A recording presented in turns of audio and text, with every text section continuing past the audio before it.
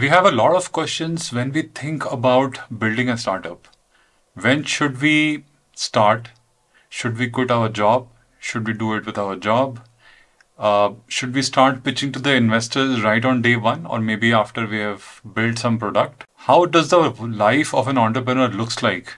In order to answer these and many more questions, I have with me Satya Vyas. Satya Vyas is a senior entrepreneur. He's a graduate from IIT Roorkee and he has founded multiple businesses. I'm hoping you find value in the video. Don't forget to like and subscribe if you find value. Welcome to the podcast, Satya. Thanks for having me again. Yeah, it was great to have you last time. Yeah, it was good fun. Yeah, it was good fun and काफी कुछ मैं देख रहा हूँ. I think बहुत सारी चीजें पिछली बार से मैं देख रहा हूँ. I'm tracking it. मतलब you're pretty much सब जगह मचा रहे हो. मतलब whether it is startup, whether it is your transformation. You lost like 14 kgs. Yeah. I last podcast से लेके अभी तक I think around 10 to 11 kgs I've lost. Wow. And and that was also just that I was able to pull almost gym every day.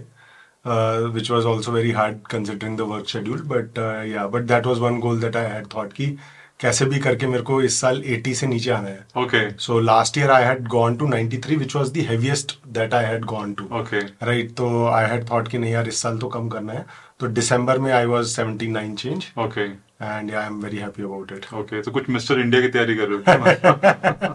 नहीं यार ऐसा कुछ नहीं है. मतलब so actually I have always been a very fit guy in that sense. मतलब around sports, inter-IIT and उससे पहले for the state and all that. तो always around sports था. But over the last 2-3 years मतलब थोड़ा सा lifestyle change and all those की वजह से I had put on a lot of weight. मैं workout वगैरह करता था but but कोई focused approach नहीं थी. मतलब so my targets were not there. So I used to be just another random person going into the gym without a plan. जाता था 45-50 minutes 60 minutes लगा के वापस आ जाता था. But this time around 2022 में I had set a goal proper कि भाई मेरे को lose करना है weight. So I think and I really feel good about myself when I am lighter. Yeah. Right. मतलब I put my diet in order. I've started doing intermittent fasting. और शाम को 7-7:30 बजे के बाद मैं खाता ही नहीं हूँ कुछ भी. राइट. एंड पिज्जा बर्गर ये वो सब तो अब मतलब ऐसा हो गया कि I don't even remember last time कब खाए थे. तो कभी खाना होता है दोस्त वगैरह मिल जाते हैं तो खा लेते हैं. चीट मील का कोई कांसेप्ट नहीं है. हाँ मैंने अभी towards the second half of 2022 वो भी खत्म कर दिया था कि यार मेरे को कोई चीट नहीं करना है. I will just have my regular meals. And I had converted to vegan / vegetarian for 2022. That has also helped a little bit. But now I'm back to being a non-vegetarian. So you're a pure vegetarian. मैं हो गया था because of digestive issues and all that. But now since I have to build muscle, तो now I have gotten back to my non-vegetarian diet. तो अब मैं मतलब proper खुद ही meal prep करता हूँ अपनी संडे को. So जैसे आज मेरे को जाके अपने पूरे हफ्ते का खाना वाना sort करना है. और फिर उसके बाद वही डब्बे बना के लेके जाते हैं. No, I follow a lot of these American podcasts. Rich Roll is one of those guys who talks a lot about fitness. So I think I see a lot of, even in the US, people are moving toward vegetarian diet. और I think non-veg को pretty much सब लोग छोड़ रहे हैं. मतलब actually non-veg में यार आपको अगर source का कोई idea नहीं है, right? So I've now become very clear कि यार where should the meal come from, right? Because you don't know what the chicken is being fed. Is it good quality, bad quality, whatever. So मेरे लिए more from a religious choice की जगह it was more of a personal preference. And once I did my research and I figured कि यार कि आपको vegetarian diet से भी decent protein मिल सकता है. तो then I said कि ठीक है यार then why even bother. But problem ये होती है कि यार vegetarian diet से आपको muscle building में थोड़ा सा effort ज़्यादा लगता है. Right. So I said ठीक है यार मतलब let's just go back. So now I source my chicken from trusted sources like Licious and all that. And good quality places. ऐसा नहीं कि randomly कहीं से ले आए. And then I focus on preparing my own meals. In a way that I would want to. So so I'm sorted that way. मतलब health इस podcast का focus नहीं है, but I'm like this is a personal curiosity I have. कि I also I'm quite focused on the health side in terms of what I do in diet and all. I play tennis like 3 days, 3 days a week every day. I've been playing for the last 1.5 years. So basically personal curiosity, which is why I'm asking these questions. Another question which I have here is कि यार you said कि you work out pretty much every day. Yeah, every day. How is that possible? Because वो जो सोने से वो तो अगले दिन जाती नहीं है, Yeah. right? नहीं, सो मेरे साथ मतलब सो मेरी लाइफ में प्रायोरिटीज बहुत क्लियर है. मेरे उसमें मतलब मेरा वर्क इज सुप्रीम. उसके बाद workout is the second thing. Everything else is secondary. ठीक है. तो मैं कैसे भी करूँ, even if I am on a 4 hour 5 hour स्लीप, I will still make sure that I will go and get a low intensity workout done. Okay, got it. मतलब मैं ऐसा नहीं है कि जाके I'll take my heart rate through the roof and all that, because that is unhealthy. Yeah. But I will just make sure I will get my ass into the gym. Yeah. मैं gym में तो जाऊंगा ही जाऊंगा. ठीक है. फिर वहां जाके मैं थोड़ा बहुत ही लो इंटेंसिटी कार्डियो कर लिया, लो इंटेंसिटी वेट्स कर लिए, 45-60 मिनट थोड़ा स्ट्रेचिंग कर ली. That's good enough, right? For a day which you ideally would not be working out on. तो वो करके मतलब लेट्स से मैंने, अगर मैं पिछले साल की बात करूँ तो 365 डेज में से मैंने 350 प्लस डेज पे वर्कआउट किया होगा पक्का. Okay. मतलब 350. हाँ, 350 प्लस ही होगा वो. उससे That's outstanding. I think कम नहीं होगा पक्का. Even if I'm traveling, I take my workout clothes. I take मतलब मैं जितना वर्कआउट का प्रोटीन शेक और मील्स वगैरह लेके जा सकता हूँ. तो मैं एटलीस्ट अगर मैं 3 दिन के ट्रैवल कर रहा हूँ तो मैं 1 दिन का तो अपना कवर कर ही लेता हूँ मील वाइज. और बाकी तीनों दिन वर्कआउट मतलब I stay in hotels where जहाँ पे जिम या तो ऑलरेडी हो, या जिसके आसपास आप डे पास लेके 500 रुपये 1000 रुपये दे के जिम कर सकते हो. So that has also helped a little bit. And yeah that's got it. No, this is super helpful. Thank you and welcome again. Let's Thanks, just dive Sure. deep into this podcast topic. So, Satya, I think काफी busy हो गए हैं, आपको time काफी कम है आपके पास. Yeah. Today we have very limited time. So we'll try to make the best use of the time that we have. मुझे लगता है कि जनरली जो aspiring entrepreneurs को अगर उनको हम help कर सकते हैं किसी तरह से, Sure, that'll be great. I think that is great for them as well as for the country overall, right? So. I think startup economy, of course, is sort of pulling its weight and making the India economy go further, right? Yeah. So, I think उसमें सबसे पहला सवाल जो होता है, जो बहुत सारे aspiring entrepreneurs पूछ रहे होते हैं, उनके दिमाग में ये शक और ये सवाल चल रहा होता है, वो ये होता है कि what is the right time to quit the job, right? What is the right time and is it financially sort of backed कि इतने पैसे हो जाएं, ऐसा हो जाए तब मुझे क्विट करना चाहिए, या ऐसी सिचुएशन हो और ऐसा आइडिया आ गया हो तब मुझे क्विट करना चाहिए. तो उनके लिए क्या एडवाइस होगा आपका कि मतलब कैसे, how should people approach this question? यार तो I think it's a question that has been going out in the market for quite some time now. मतलब but and it's a very important question, right? It's a very personal choice. मतलब but कुछ चीजें इसमें ऐसी हैं जो universal truth है. ठीक है. जैसे there is nothing called as enough money. ठीक है. आप सोचो कि यार मैं मैकिन्जी में पार्टनर हूँ या मैं श्लम्बर्जर में हूँ जैसे मैं था, या आप कहीं पे भी चले जाओ, you will always be craving for more money. आपको लगेगा मैं पहले 10 लाख सेव कर लूँ फिर छोड़ता हूँ जॉब, 50 लाख सेव करता हूँ फिर छोड़ता हूँ जॉब, करोड़ रुपए सेव कर लूँ फिर छोड़ता हूँ. वो आपका कभी टाइम ही नहीं आएगा. So there is nothing called as enough money. So that should not be your criteria. मतलब you should have enough financial prudence to say कि भाई अगर मेरा खर्चा एक्स है, ठीक है, तो मैं अपनी ड्रीम्स या स्टार्टअप को परसू करने के लिए मैं अपने खर्चे को एक्स से थोड़ा सा कम कर लूँ, एंड जो मेरे पास सेविंग है उससे थोड़े महीने में निकाल लूँ, right, without compromising my life style and my family's life style. इतना फाइनेंशियल प्रूडेंस होना जरूरी है. बट आप कभी एक टारगेट लेके नहीं भाग सकते कि यार मैं करोड़ रुपए सेव कर लूंगा तो मैं फाउंडर बनूंगा, या मैं 50 लाख सेव कर लूंगा तो फाउंडर बनूंगा. That I feel is not the right way to look at it. आपको फाउंडर या स्टार्टअप तब करना चाहिए जब आपके पास किसी प्रॉब्लम को सॉल्व करने के लिए यूनिक इंसाइट है और पैशन है उस प्रॉब्लम को सॉल्व करने का, राइट. सो अगर आप, and that could be anything, right, मतलब not necessarily every company is actually made to be funded by VCs और इन्वेस्टर्स. कोई भी प्रॉब्लम हो सकती है. You can build a very strong lifestyle business, you can build a strong profitable business while serving the need. तो आपको एक problem identify होनी चाहिए जिसके लिए आप बहुत डीपली पैशनेट होने चाहिए, और उस प्रॉब्लम को सॉल्व करने के लिए आपके पास कोई यूनिक इंसाइट होनी चाहिए which should give you the right to win. जब आपके पास ये 3 चीजें आ जाती है ना, तब आपको देखना चाहिए कि ठीक है यार, अब मेरे को ये करना तो है.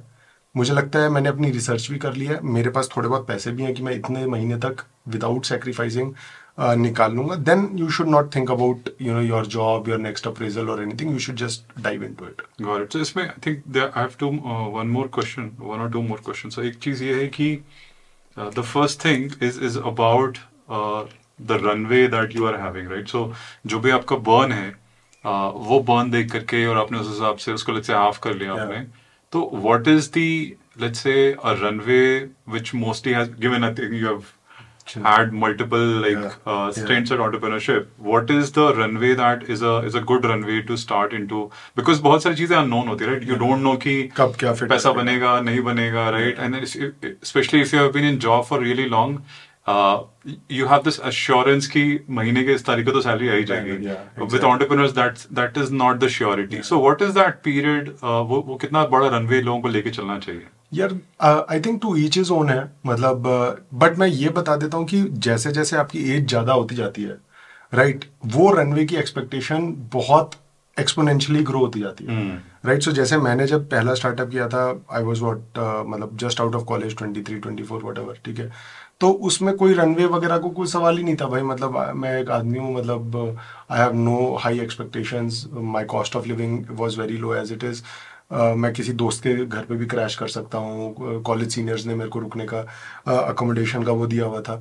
तो मेरे खर्चे बहुत कम थे, राइट. सो मेरे लिए उस टाइम पे रनवे वुड बी वॉट कि यार 10,000 5,000 7,000 रुपये महीने के अगर आ जाए तो मैं एक्स नंबर ऑफ डेज अपना पर्सनल एक्सपेंस मीट कर लूंगा, राइट. सेम फिर उसके बाद जब मेरा दूसरा स्टार्टअप हुआ था ओरेगन 2014 में, आई थिंक 2014 में again I was again a single person and all that. तो बट इस बार मेरी एक्सपेक्टेशन उतनी कम नहीं थी, right, because I was staying in my own house, I had to send some money back home, all those things, I was having a car and all that. तो थोड़ा सा वहाँ पे EMIs वगैरह गया. फिर उसके बाद जब हमने क्या कहते हैं अपना पुराना वाला स्टार्टअप HQ वाला किया, तब एक्सपेक्टेशंस डिफरेंट थी. अब जब प्रोजेक्ट हीरो किया तब एक्सपेक्टेशन डिफरेंट थी. तो ये सारी एक्सपेक्टेशन आपकी एज के साथ, आपकी फेज ऑफ लाइफ के साथ एक्सपोनेंशियली बढ़ती जाएंगी.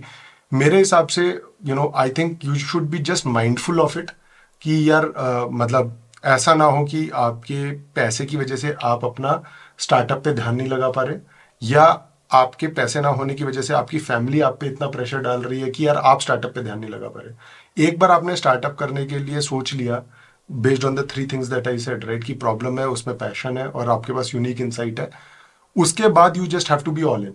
तब आपको मतलब anything that is coming in between of you and that problem is a solution that has to be found out very quickly. तो जो एक पैसे वाला रनवे वाली चीज है, ये उसका एक सोल्यूशन है कि भाई मेरे पास इतना पैसा है कि मेरी लाइफ में मेरी EMIs की टेंशन नहीं है अभी, या मेरी फैमिली की लाइफस्टाइल कॉम्प्रोमाइज नहीं होगी जिसकी वजह से मुझे कांस्टेंट नैगिंग नहीं मिलेगी, and I will figure out something. But ideally अगर आप एक बॉल पार्क नंबर लेके चलोगे तो मुझे लगता है any good startup 12 to 14 months में कुछ ना कुछ तो कर लेना चाहिए. मतलब उसमें आपको एटलीस्ट ये पता चल जाएगा कि यार या तो ये कहीं जा रहा है या ये कहीं नहीं जा रहा है, और अगर if it is somewhere in between, then maybe what are the tweaks that I need to do, what are the experiments that I need to run to maybe probably make it work. तो 12 से 14 महीने का time I feel is a good time. But as a founder आप कभी ये नहीं सोच सकते कि यार मैं अपने आप को और अपने बिजनेस को 1 साल का ही टाइम दूंगा, 1 साल में वर्क किया तो ठीक है, नहीं तो मैं कुछ और देख लूंगा.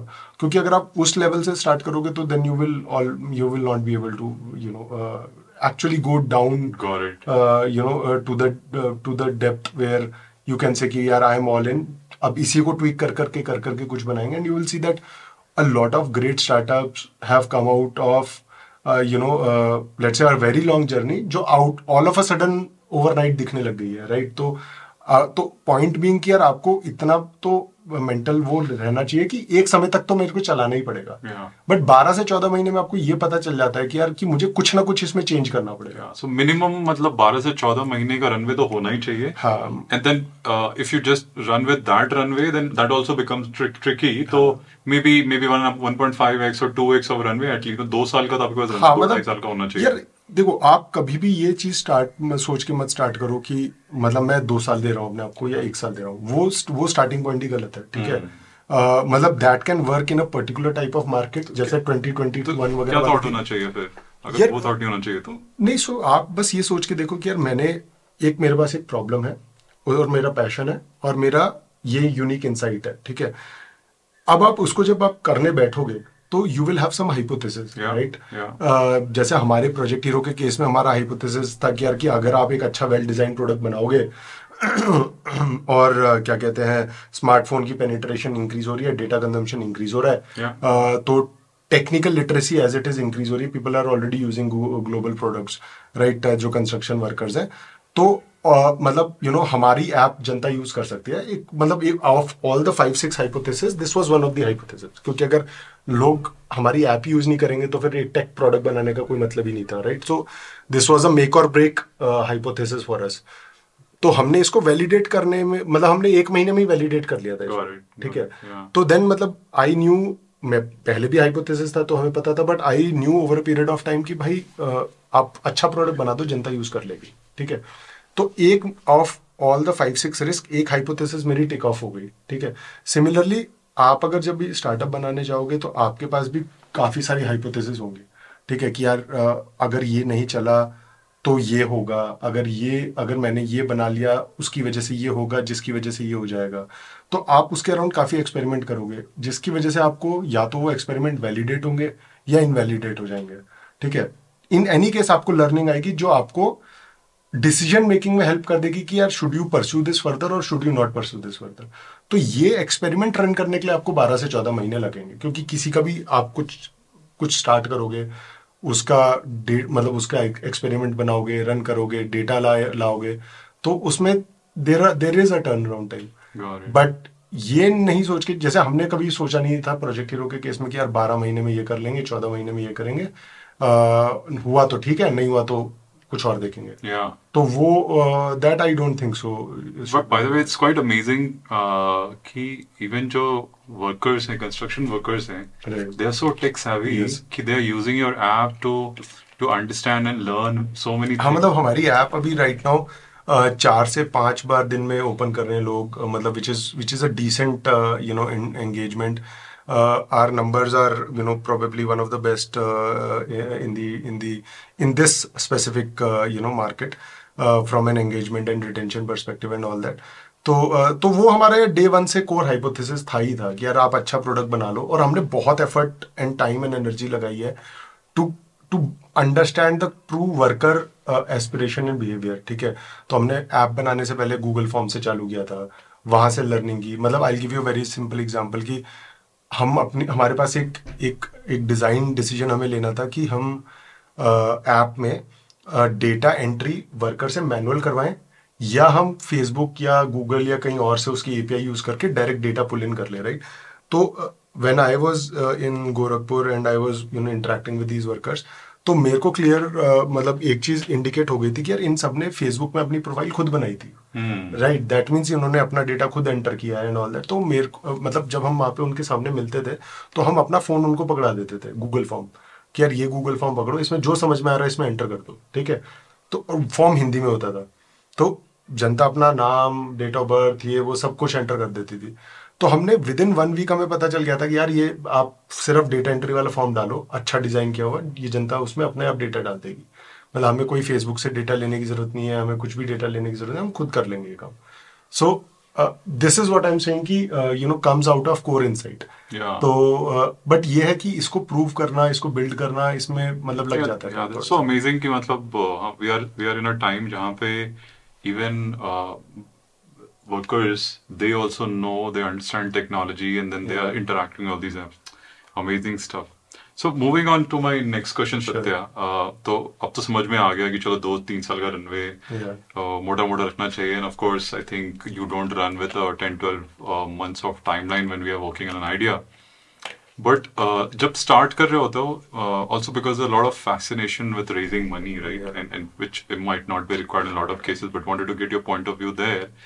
कि when somebody starting up, when should they think about funding? Should they think about funding even right in the beginning when they are coming up with an idea and have not sort of quit their job or started anything there, or they should think about it maybe 6-8 months down the line? Like how should somebody think about it? Yeah. Again, it's a very business specific answer, but let's assume you are not running a lifestyle business. मतलब lifestyle business मतलब आप जैसे you are not trying to build a PR agency or a modeling agency or any like these are high profit margin businesses, but typically not a very high growth business, right? Or an HR recruiting firm or stuff like that. तो let's क्योंकि उन सब में आपको bootstrap तरीके से ही जाना पड़ेगा. You will have to go through a revenue funding mechanism. But let's assume you are building a tech startup which you feel can grow fast. ठीक है, if things are proven right. तो उस वाले सिनारियो में आपको day one से ये तो क्लियर होना चाहिए कि यार मेरे को वीसी मनी रेज करना ही पड़ेगा. ठीक है, there is no escaping from that journey और करना भी चाहिए. ठीक है. दूसरा पॉइंट इसके अराउंड ये है कि यार आपको कब सोचना चाहिए. मेरे हिसाब से आपको डे वन से पता होना चाहिए. ठीक है, अब वो पैसा 1 रुपया रेज करो, 1 मिलियन रेज करो, 10 मिलियन रेज करो, that is a separate story. That is something that you will get to know as the business is progressing. But you need to know कि यार मेरे को इसमें पैसा रेज करना पड़ेगा. मोटा मोटा मुझे इतना पैसा रेज करना पड़ेगा अगर मेरे को मेरा इवेंचुअल विजन को मीट करना है. So if let's say my vision is that at one stage all construction workers and subcontractors, general contractors will be on Project Hero, and roughly around 10 to 15% of the overall construction spend will happen on Project Hero network, right? तो अब मुझे लगता है कि यार ठीक है यार, if this is the vision then we work backward from there. तो इसके लिए क्या करना पड़ेगा आपको? लार्जेस्ट नंबर ऑफ वर्कर्स लाने पड़ेंगे. ठीक है, डन. आपको largest number of subcontractor लाने पड़ेंगे. Done. Largest number of general contractor लाने पड़ेंगे. फिर वो ट्रांजैक्शंस यहाँ से निकलवानी पड़ेंगी. Maybe you will have to solve for payments, maybe you will have to solve for financial services, you will have to do a lot of things, right? तो अब वो सब बिल्ड करने के लिए you will have to know मोटा मोटा कि यार हाँ यार इतने से इतना टाइम लगेगा और मोटा मोटा इतने से इतना पैसा लगेगा. उसमें से मैंने अभी तक इतना पैसा रेज किया है. This is the delta amount of money that I have to raise in the next X to Y number of years for us to be able to achieve this vision. Now अब ये vision क्या है, थोड़ा सा alter हो सकता है based on the reality of the business. हो सकता है आपने जो बेंचमार्क सोचे वो नहीं हिट कर पा रहे, या हो सकता है आपने बेंचमार्क सोचे वो जून में हिट करने का वो लेट्स से अप्रैल में हिट हो गए, right? So all these things will lead to some bit of tweaking. But मोटा मोटा आपको पता होना चाहिए कि यार मेरे को अगर ये बिजनेस सक्सेसफुल बनाना है मुझे इतने से इतने $1 मिलियन लगेंगे. बट व्हेन यू से कि अगर आप ऐसा बिजनेस बना रहे हो जिसमें बहुत स्केल है and which can not be done without a VC money and you should start thinking about from day one itself, तो क्या आप डे वन में ही you start going around pitching? Depend करता है यार, मतलब देखो जैसे स्टार्टअप या so each market has its own realities, right? तो अभी जैसे मान लो again I am talking about specifically for tech startups. Let's say 2020 and 2021 was a very different market. आप जाओगे आपको पेपर मतलब मे बी आप क्रिप्टो वर्ड यूज कर लो, आप ब्लॉकचेन यूज कर लो, आप एआई डाल दो बीच में थोड़ा सा, या आप एडटेक यूज कर लो 2020 में. तो आपको मतलब एक्सेल शीट, पीडीएफ, पीपीटी इन्हीं पे ही फंडिंग हो जाती. बट आज की रियलिटी बहुत डिफरेंट है, राइट? आज की डेट में आपको प्रेजेंटेशन पे फंडिंग नहीं मिलेगी, आपको एक्सेल शीट पे फंडिंग मिलेगी. ठीक है, तो आप मतलब एक्सेल शीट में that means your business metrics have to be growing at a certain number of at a certain rate.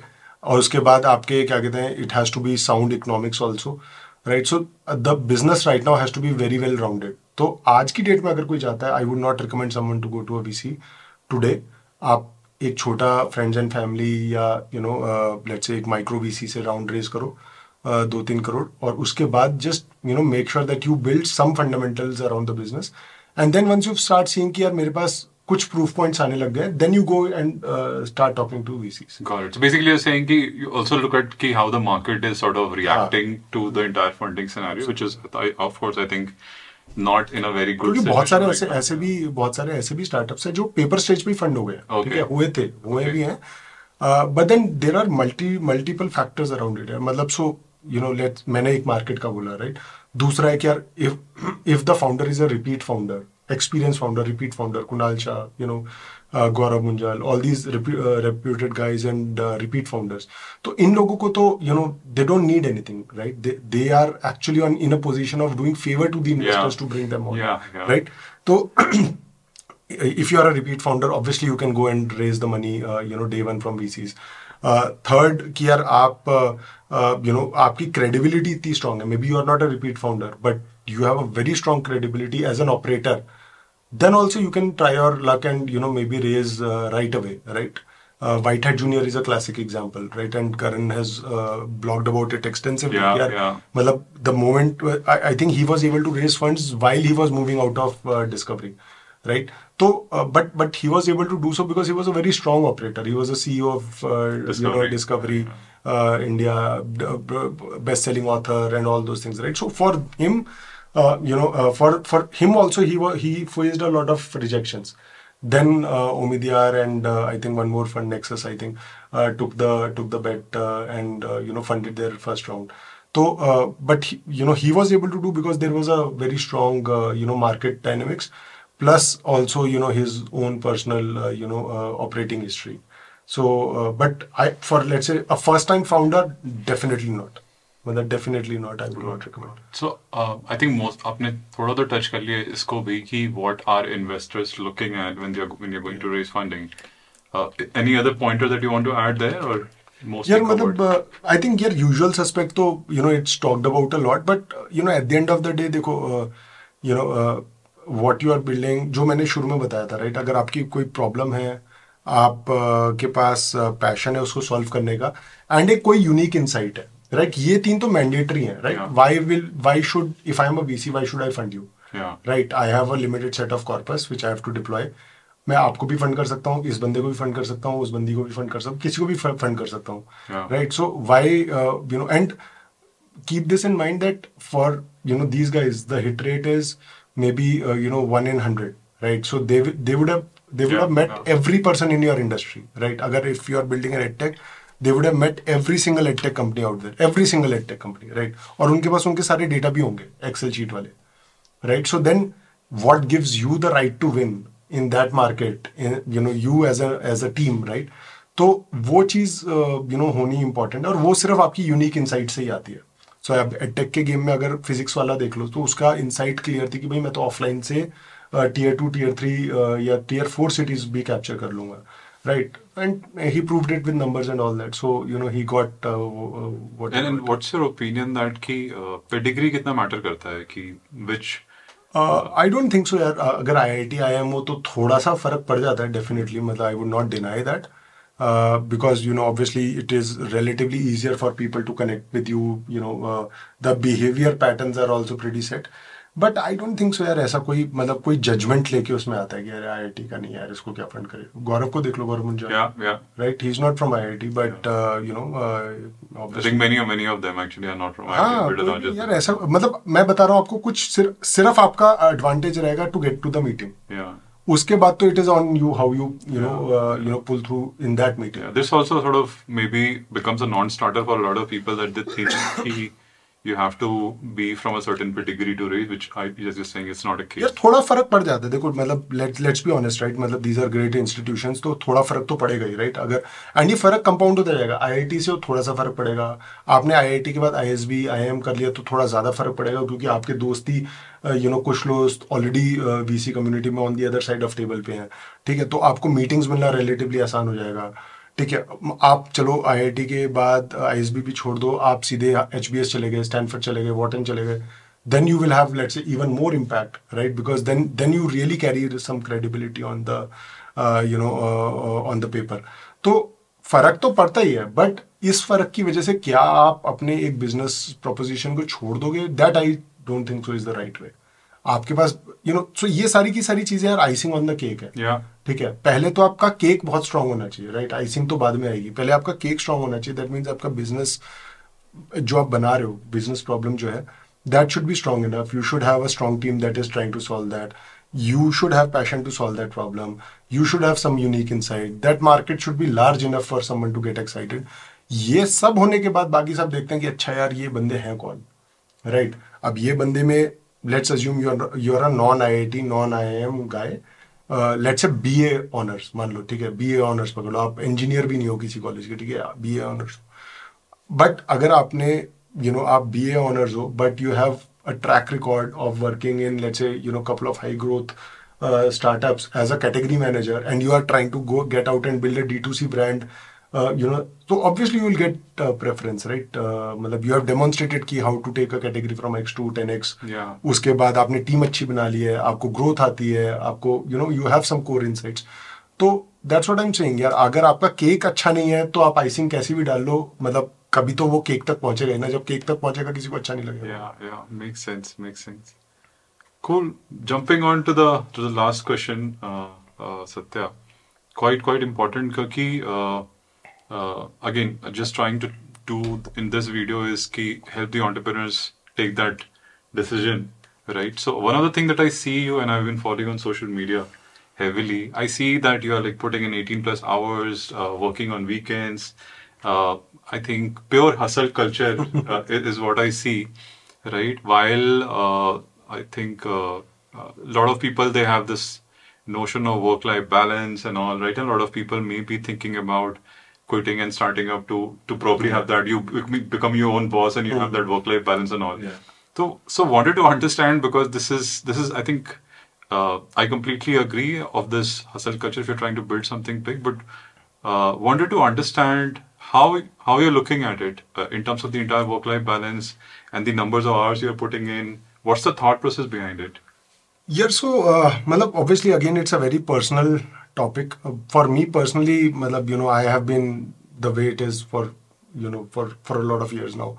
तो मतलब मुझे तो कोई फर्क नहीं पड़ता एक्चुअली, ठीक है। और मेरे को मतलब सो मेरा मेरा पर्सपेक्टिव बहुत डिफरेंट है इसके लिए। मेरा मैं एक तो घंटे काउंट नहीं करता कभी, ठीक है तो है जितना जो जो आपको सामने काम है वो खत्म करना है भाई, ठीक है। और अगर उसके बाद आपके पास टाइम बच जाता है तो कल का भी काम थोड़ा आज हो जाए तो क्या दिक्कत है, कर लो, ठीक है। तो मेरा तो ये थॉट प्रोसेस रहता है। दूसरा you know because I come from a very you know from a background which is not very privileged, और मैं तो जहाँ तक पहुँचा हूँ अपनी मेहनत से ही पहुँचा हूँ, तो मेरे को मेहनत करने के सिवा और कुछ चीज़ नहीं आती है। तो मैं तो मेहनत में विश्वास रखता हूँ। एंड मुझे सिंपल सा लॉजिक लगता है कि यार अगर आप एक्स्ट्रा मेहनत करके थोड़ा सा लक को अपने फेवर में ला सकते हो तो भाई वाई नॉट। मतलब तो मैं कभी किसी मीटिंग को मना नहीं करता, ठीक है। मेरे को कोई बोलता है तू यार कल बॉम्बे आ जा, मैं कल बॉम्बे आ जाऊँगा। बोलेगा कल इधर आ जाए, जैसे अब मैं कल अहमदाबाद जा रहा हूँ, कल रात को ही टिकट बुक कराई है। मैं कल रात को ही जयपुर से आया हूँ, 4 बजे मैं सोया हूँ आज सुबह, 8:30 बजे उठ गया हूँ। और फिर उसके बाद जो मैंने मतलब यू नो टाइम स्पेंड किया है। अब इसके बाद भी ऑफिस जाना है मुझे, ठीक है। And my team is also there in office, ठीक है। तो ऐसा नहीं है कि मैं अकेला ही कर रहा हूँ ये सब कुछ। तो ये, और फिर कल सुबह 5 बजे की फ़्लाइट है, तो उसके लिए आप पकड़ के चलो मतलब क्या 2-3 बजे फिर मेरे को एयरपोर्ट पे निकलना है। तो ये शेड्यूल है, राइट। तो अब यार ये रियलिटी है। मेरे को कोई ऐसा फील नहीं होता पर्सनली कि मैं कुछ ऐसा एक्स्ट्रॉर्डिनरी कर रहा हूँ। मेरा काम है, मेरा काम मेरे लिए वर्शिप है, मैं तो अपना काम करूँगा, ठीक है। हाँ, मैं अपनी टीम को पुश नहीं करता कि भाई तुम भी 18 घंटे डालो। मैं ये नहीं बोलूंगा कि मैं संडे को ऑफिस में बैठा तुम भी आ जाओ संडे को, वो मैं नहीं करता हूँ, ठीक है। That is where I draw a clear boundary कि भाई आई एम दी ओनर, ठीक है, you know, and my other cofounders are the owner who are also in the office, but someone who is not an owner, right, even if they are an ESOP holder, मतलब there is no point to bring someone on a Sunday to the office. मतलब अगर आप किसी को Sunday को बुला रहे हो वैसे ऑफिस, तो दैट मीन्स या तो उस बंदे ने मंडे टू सैटरडे कुछ काम नहीं किया, या फिर आपने उसके काम पे ध्यान नहीं दिया, ठीक है। तो कहीं ना कहीं तो डिस्कनेक्ट है। तो मैं अपनी टीम से ये एक्सपेक्ट नहीं करता हूँ, ठीक है। ऐसा नहीं मैं बोलता हूँ कि यार कि तू भाई एक काम कर, मैं सुबह की फ्लाइट ले रहा हूँ तो तू भी सुबह की ले ले, तेरे को जमती है तू सुबह की ले ले, बट इवेंट इस टाइम पे है या ये मीटिंग इस टाइम पे है, you work backward from that because I want you in the meeting. तो so I think that is where the boundary is. But मेरा पर्सनल इसमें यार एकदम सिंपल फंडा है, मैं मेहनत में विश्वास रखता हूँ, और मेहनत से मुझे लगता है कि यार आप काफी हद तक का लक अपने डायरेक्शन में मोड़ सकते हो, because you will actually push yourself to be in the right place at the right time. मतलब that is as simple as that. मतलब आप जाओगे यार, 4 लोगों से मिलोगे, आपको क्या पता 4 में से एक कुछ चीज नया आइडिया ही आ जाए, पैसा ना मिले बट एक नया आइडिया आ गया जो आपकी कंपनी को किसी अच्छी डायरेक्शन में ले जाए, क्या दिक्कत है, राइट। दूसरा मेरे को इसमें एक और पॉइंट ये लगता है कि यार मतलब इसमें 2 और पॉइंट्स हैं एक्चुअली, ठीक है। एक पॉइंट मेरे को ये लगता है कि यार आपकी एस्पिरेशन और आपके एम्बिशंस और उसके कॉरेस्पॉन्डिंग होने वाला एफर्ट दोनों सिंक में होने चाहिए, ठीक है। अगर आपका एम्बिशन है कि भाई मेरे को प्राइम मिनिस्टर बनना है, तो प्राइम मिनिस्टर बनने के लिए जितनी रैलियां करनी है, जितने गांव में जाना है, जितनी रथ यात्रा करनी है, जितनी पद यात्रा करनी है, जो करना है वो आपको करना है, ठीक है। क्योंकि अगर आपका एम्बिशन है वो और आपके एफर्ट्स नहीं है उसके सिंक में, तो आप कभी बन ही नहीं सकते हो, ठीक है। तब तो it is just visual thinking. तो अगर हमारा एक एस्पिरेशन है प्रोजेक्ट हीरो का, अगर हमें उस डायरेक्शन में जाना है और हम उसके कॉरेस्पॉन्डिंग टीम को अलाइन करके उसमें मेहनत नहीं कर पा रहे हैं, तो हम बन ही नहीं सकते, छोड़ ही दो, तब तो it's wishful thinking. And a harder working team will always always always defeat a less harder working team. ये भी बात प्रूवन है, ठीक है। मतलब you compete with a team which is let's say always wired in, always कैसा भी आप पकड़ लो, वो आप अगर वो आपसे ज्यादा नंबर ऑफ आवर्स लगा रहे हैं ना, और आप उतने नंबर ऑफ आवर्स नहीं लगा रहे, तो आप हारोगे ही हारोगे। आप कितना भी सोशल मीडिया पे वर्क लाइफ बैलेंस कर लो, जैसा भी कर लो, बट जब आप घर जाके बैंक बैलेंस देखोगे, you will be poorer than that that other team. तो मेरा ये दूसरा मानना है। थर्ड, मुझे ऐसा लगता है कि यार while you are doing all this, you have to balance something that keeps you sane, ठीक है। मतलब otherwise people can go crazy on on a schedule like this, right? So मेरा मैंने उसके अराउंड काफी हैक्स निकाल रखे हैं। तो अब जैसे मैं कल अहमदाबाद भी जा रहा हूँ, मुझे पता है कि मैं वापस आऊंगा, या तो मैं कल दोपहर को ही आ जाऊंगा या कल रात को आऊंगा, बट मेरे को कल अपना जिम मिस नहीं करना है, ठीक है। तो मतलब मेरे लिए छोटी छोटी चीजें कीप्स मी सेन, कि मैं गया, मैंने चलो ठीक है यार, आधी एक घंटे 45 मिनट्स के लिए वहीं पे वर्कआउट कर लिया, कहीं पे 50-500-1000 रुपए देके, और मैं स्विच ऑफ हो गया वहां पे 2 मिनट के लिए, मतलब वॉट एवर, 1 घंटे के लिए, and now I am back again, right. Flight में गए, फ्लाइट में आप कुछ मीटिंग प्रिपेयर करते गए, थोड़ी देर बाद नींद आ गई, सो गए, तो आपका ब्रेन भी रीसेट हो गया। सो मतलब छोटी छोटी लग्जरी, अब जैसे लाइक अभी recently I think last weekend पे कुछ था, I was working till late in the night, right. तो अब मतलब मेरे को वो वर्क लग ही नहीं रहा, मैं तो अब मतलब मैं सोच रहा हूँ कि मतलब मेरी ब्राउजर की टैब में एक टीवी सीरीज चल रही है, ठीक है, और मैं साइड में अपने यूजर्स की हिस्ट्री भी देख रहा हूँ, तो मेरे लिए तो काम ही नहीं है यार वो। मतलब मैं अपने मेंटल को बता रहा हूँ, तू तो भाई टीवी सीरीज देख रहा है, मतलब टीवी सीरीज देखते देखते काम कर रहा है, ठीक है, ऐसा नहीं कि तू काम कर रहा है, ठीक है। सो दैट्स छोटी छोटी वो है यार, मतलब बीच में, मतलब अब जैसे you have time, you go and meet your parents, you go and meet your family and come back, maybe that number of hours is not too many। ऐसा हो सकता है कि यार आप 4 दिन के लिए ना मिलो, 3 दिन के लिए ना मिलो, बट भाई 3 घंटे की तो मिल रहे हैं, वही लग्जरी है। मतलब किसी से मिलने के लिए आपको जा रहे हो, आप 3 घंटे का मीटिंग करके, चाहे पेरेंट्स से ही करी, चाहे वाइफ से करी, गर्लफ्रेंड से करी, बॉयफ्रेंड से करी, जिससे भी करी, तीन तीन घंटे में आप वापस आ रहे हो डिफरेंट सिटी में, तो वो भी लग्जरी है, क्योंकि आपके पास you are valuing time over money, right. आप महंगी फ्लाइट कराओगे, महंगी फ्लाइट अब वापस आते हुए लोगे, and you are going through all that pain, but you are still saying कि भाई अब मेरे लिए 3 घंटे भी लग्जरी है, तो मेरे को ये तो 3 घंटे की मीटिंग करूंगा, 3 घंटे की मीटिंग में I will be completely with you, no phone nothing, but I will be with you. तो ये छोटे छोटे हैक से मुझे लगता है यार मैनेज हो जाता है। इस पे I think 2 more questions I have, right? So one is कि of course, I think it completely makes sense that you spend so many hours behind जो भी आपका passion है, whatever you are following, right? So, have you also sort of read and watched or sort of know about is this also an inspiration coming in some way from other founders across the globe? यार globe तक तो जाने की जरूरत ही नहीं है, मतलब obviously like I was talking to you about offline, मतलब I actually now started formally reading about how to pull in 100-hour work weeks, right. 100 hours work week. हाँ, मतलब मैंने ऐसे गूगल कर लिया कल बैठ के, I was having some time, तो I just wanted to understand कि यार मतलब अभी इलॉन मस्क वगैरह कर रहे हैं, तो कुछ तो कैसे तो करते ही होंगे, राइट। मतलब there must be some method to this madness, right. And then this is 100 effective hours of work week. हाँ, मतलब सो वही है, वो that is what I am still trying to grapple, क्योंकि मतलब the definition of work changes for everyone, right. मतलब अगर कुछ लोगों का ऐसा है कि मैं बैठ के सोच भी रहा हूँ तो भी वो उसको काम की बकेट में डाल लो, कुछ लोगों को ऐसा है कि नहीं, मैं फिजिकली कुछ मूवमेंट कर रहा होना चाहिए, टीम के साथ कुछ मीटिंग कर रहा होना चाहिए।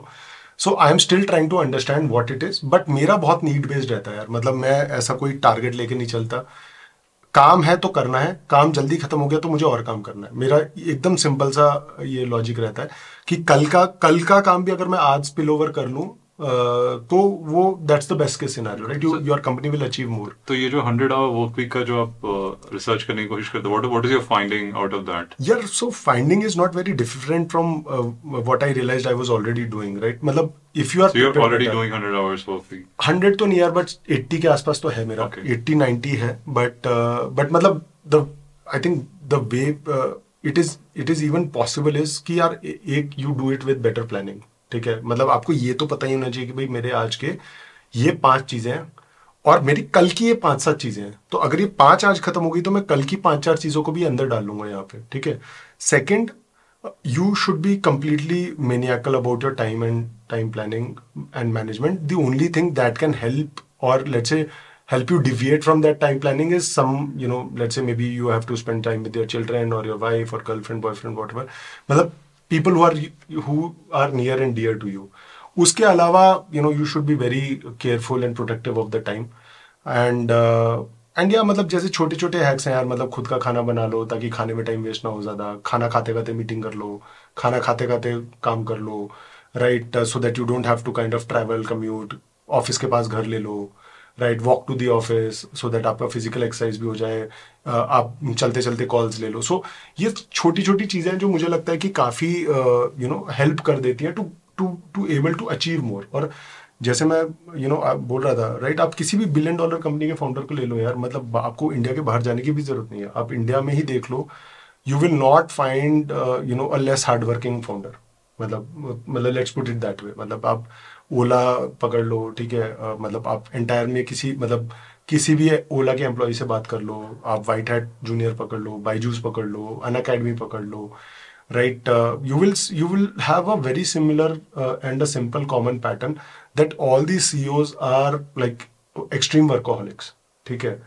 And ठीक है, you can argue it is maybe it is healthy, not healthy, whatever it is, but it is working for them, right? They seem to be achieving what they're doing. They're creating enormous number of jobs in the country, right, creating decent amount of wealth, and they are achieving what they are achieving. तो मुझे लगता है कि यार, but हाँ, having said that, one has to draw boundary कि भाई आप इस लाइफस्टाइल पे जी सकते हो, आपके साथ के लोग शायद ना जी पाए, राइट, तो you don't push people to get into that zone, maybe identify a few people who are in sync with you कि यार हम भी इस जर्नी पे आपके साथ हैं, हम भी ये करेंगे, but beyond the point, you should give some space to people. Got it, got it. And then the second question for me was, given, I think you read and of course think you have done multiple startups.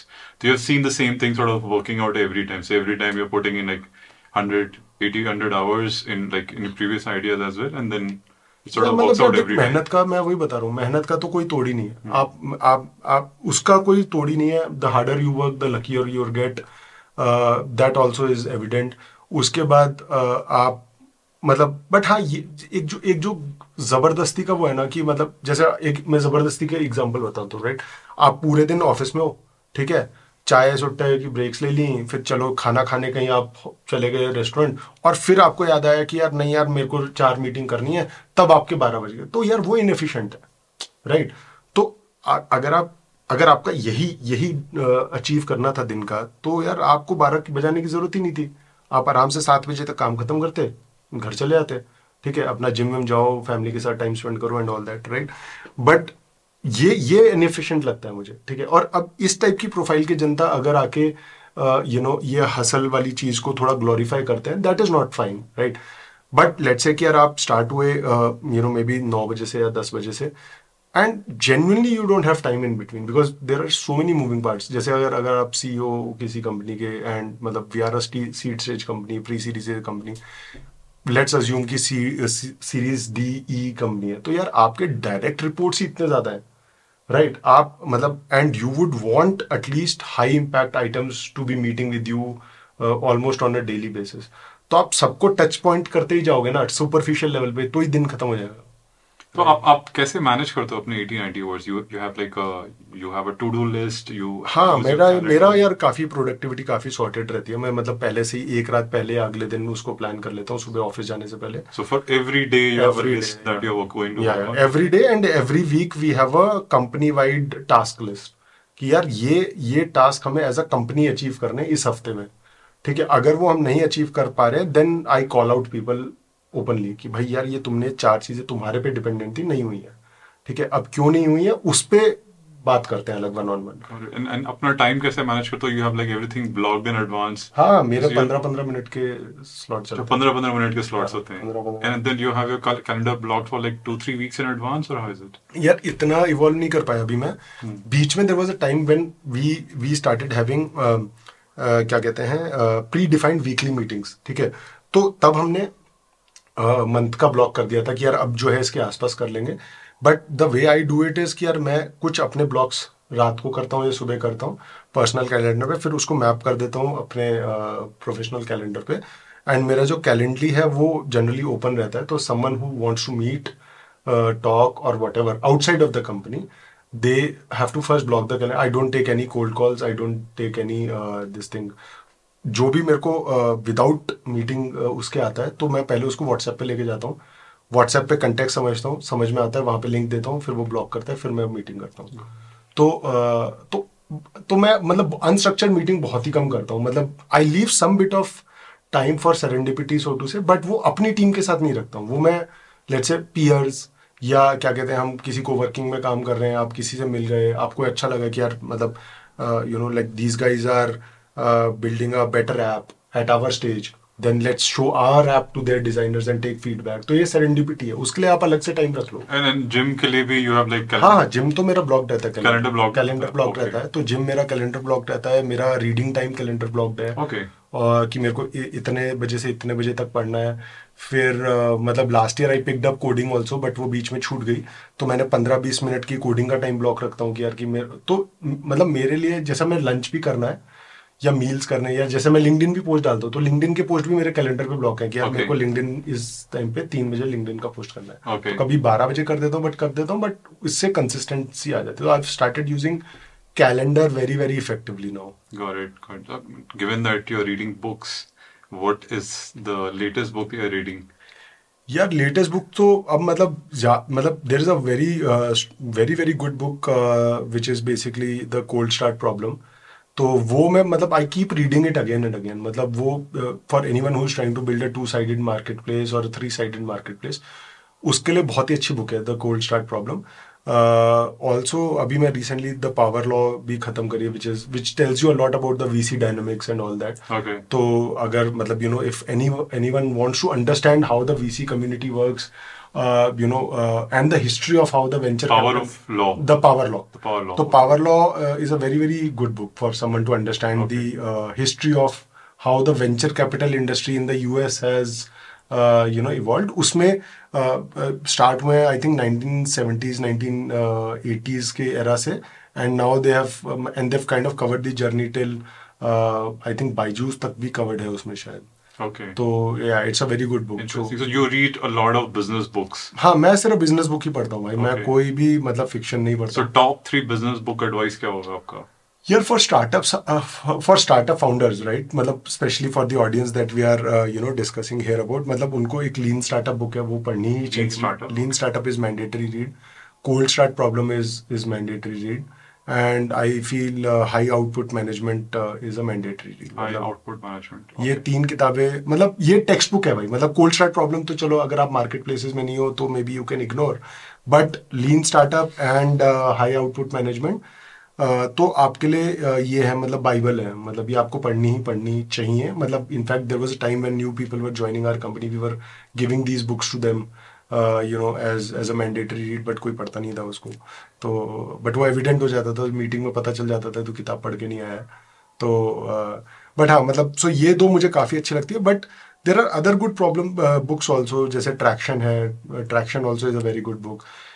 But net pattern क्या है यार इन 3-4 books का, ये सारी operator written books हैं. ये कोई भी सीईओ रिटन बुक्स नहीं है, राइट. ये सारी बुक्स ऑपरेटर रिटन बुक्स हैं. Andy Grove I think probably is the only CEO who wrote the books, wrote the book ये हाई आउटपुट मैनेजमेंट वाली. बट जैसे अब ट्रैक्शन है, ट्रैक्शन किसी ने लिखी है जिसने कुछ और प्रोडक्ट बनाया और स्केल किया है, ठीक है. आई थिंक डक गो था शायद. And lean startup is by Eric Ries. Andy Grove की हाई आउटपुट मैनेजमेंट है. Cold start problem again an operator Andrew Chen. तो जब आप ऑपरेटर की एक बंदा है, आप सोचो मैं तो सीईओ हूँ, ठीक है. मेरा काम क्या है? फंड लेकर आना, अच्छी टीम बिल्ड करना और सबको सही डायरेक्शन में लेके जाना, ठीक है. मतलब मोटे मोटे ये 3 काम है टेक्निकली एक स्केल्ड सिनारियो के सीईओ का. बट मतलब कंसिडरिंग की अभी सीड और प्री सीरीज है तो मैं मतलब और भी बहुत कम करने पड़ते हैं, बट 3 मेन काम यही है, ठीक है. अब इसमें मैं हाई लेवल गोल सेट कर दिया कि company has to grow from X to 10X. बंदे भी लेकर आ गए अच्छे ऑपरेटर्स. तो जो अच्छे ऑपरेटर्स आएंगे और वो कंपनी को आपको X to 10X लेके जाएंगे, जब आप उनसे उनका एक्सपीरियंस पूछोगे कि यार आपने लेट्स से बाइजू को कैसे स्केल किया, अनअकैडमी को कैसे स्केल किया, या ड्रीम इलेवन को कैसे स्केल किया फ्रॉम लेट्स से एक्स टू 10x, चाहे प्रोडक्ट हो, चाहे प्रोडक्ट ग्रोथ हो, मार्केटिंग हो, डिजाइन हो, वट, वो जो इंसाइट आएंगी ना, वो मच वैल्यूबल रहेंगी, राइट। विज लोग कई बार ये मिस्टेक में पड़ जाते हैं कि वो सिर्फ सीईओ को सुनते रह जाते हैं। अब अभी सीईओ को क्या पता यार, मतलब मेरे से कोई पूछोगे तो मेरे को apart from like high level things, right, beyond the point of time I would not know a lot of operating things, right, I should not know operating things। अगर मेरे को operating things पता है तो वैसे ही काफ़ी दिक्कतें हैं। तो इसलिए I am a very big fan of operator led books now, and I would recommend ये 3-4 किताबें तो definitely for someone to read and then get into startups. और अगर आप कर भी गए हो, एंटर भी कर गए हो, then definitely these should be your mandatory reads. You'll Okay, see a so 10x difference. last question, Satya. I think your take on, I think ये काफी पॉपुलर हो गया था लिंक्डइन पे, शांतनु ने कहा था कि 18 घंटे काम करो, रोना धोना बंद करो। तो आपका क्या टेक है उस पे? यार मतलब so yeah, it's a very touchy topic, but मतलब कंसिडरिंग जैसे मेरा शेड्यूल है, अगर आप मेरे से मतलब ये 3-4 साल पहले क्वेश्चन पूछते तो I would have probably said कि यार बात तो सही है, जब मतलब like if I am working as hard, why don't you work as hard, right.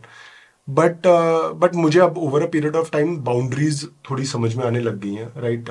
You can't flock people to, मतलब आप डंडा मार के कब तक काम कराओगे यार, मतलब कब तक करवा लोगे। People are smart, ecosystem has evolved, people have to be naturally motivated to work hard, right. अभी हमारे वाले पर्टिकुलर कॉन्टेक्स्ट में क्या हो जाता है कि people see the founders are working hard, यार मतलब ऐसा हम कोई बैठ के चिल नहीं मार रहे हैं, हम काम कर रहे हैं।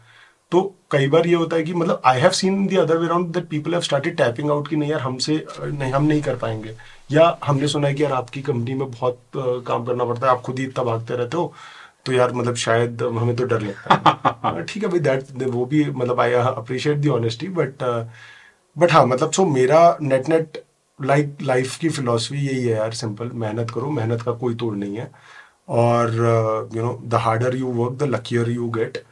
नाउ अब वो शांतनु ने किस कंटेक्स्ट में बोला था, वो हम मतलब डिबेट कर सकते हैं।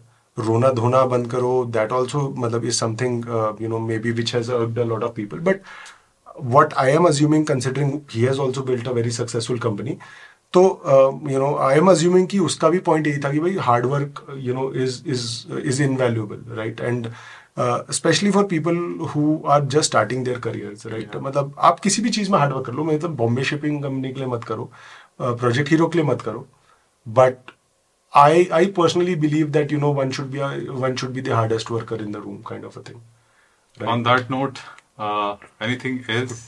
नहीं यार, I you think want to add? I'm good. I'm trying to avoid a lot of things, but yeah. किताबें तो आप लिखने वाले हो क्या अपने? नहीं यार, let that be with Ashneer and Okay. अंकुर वारी को।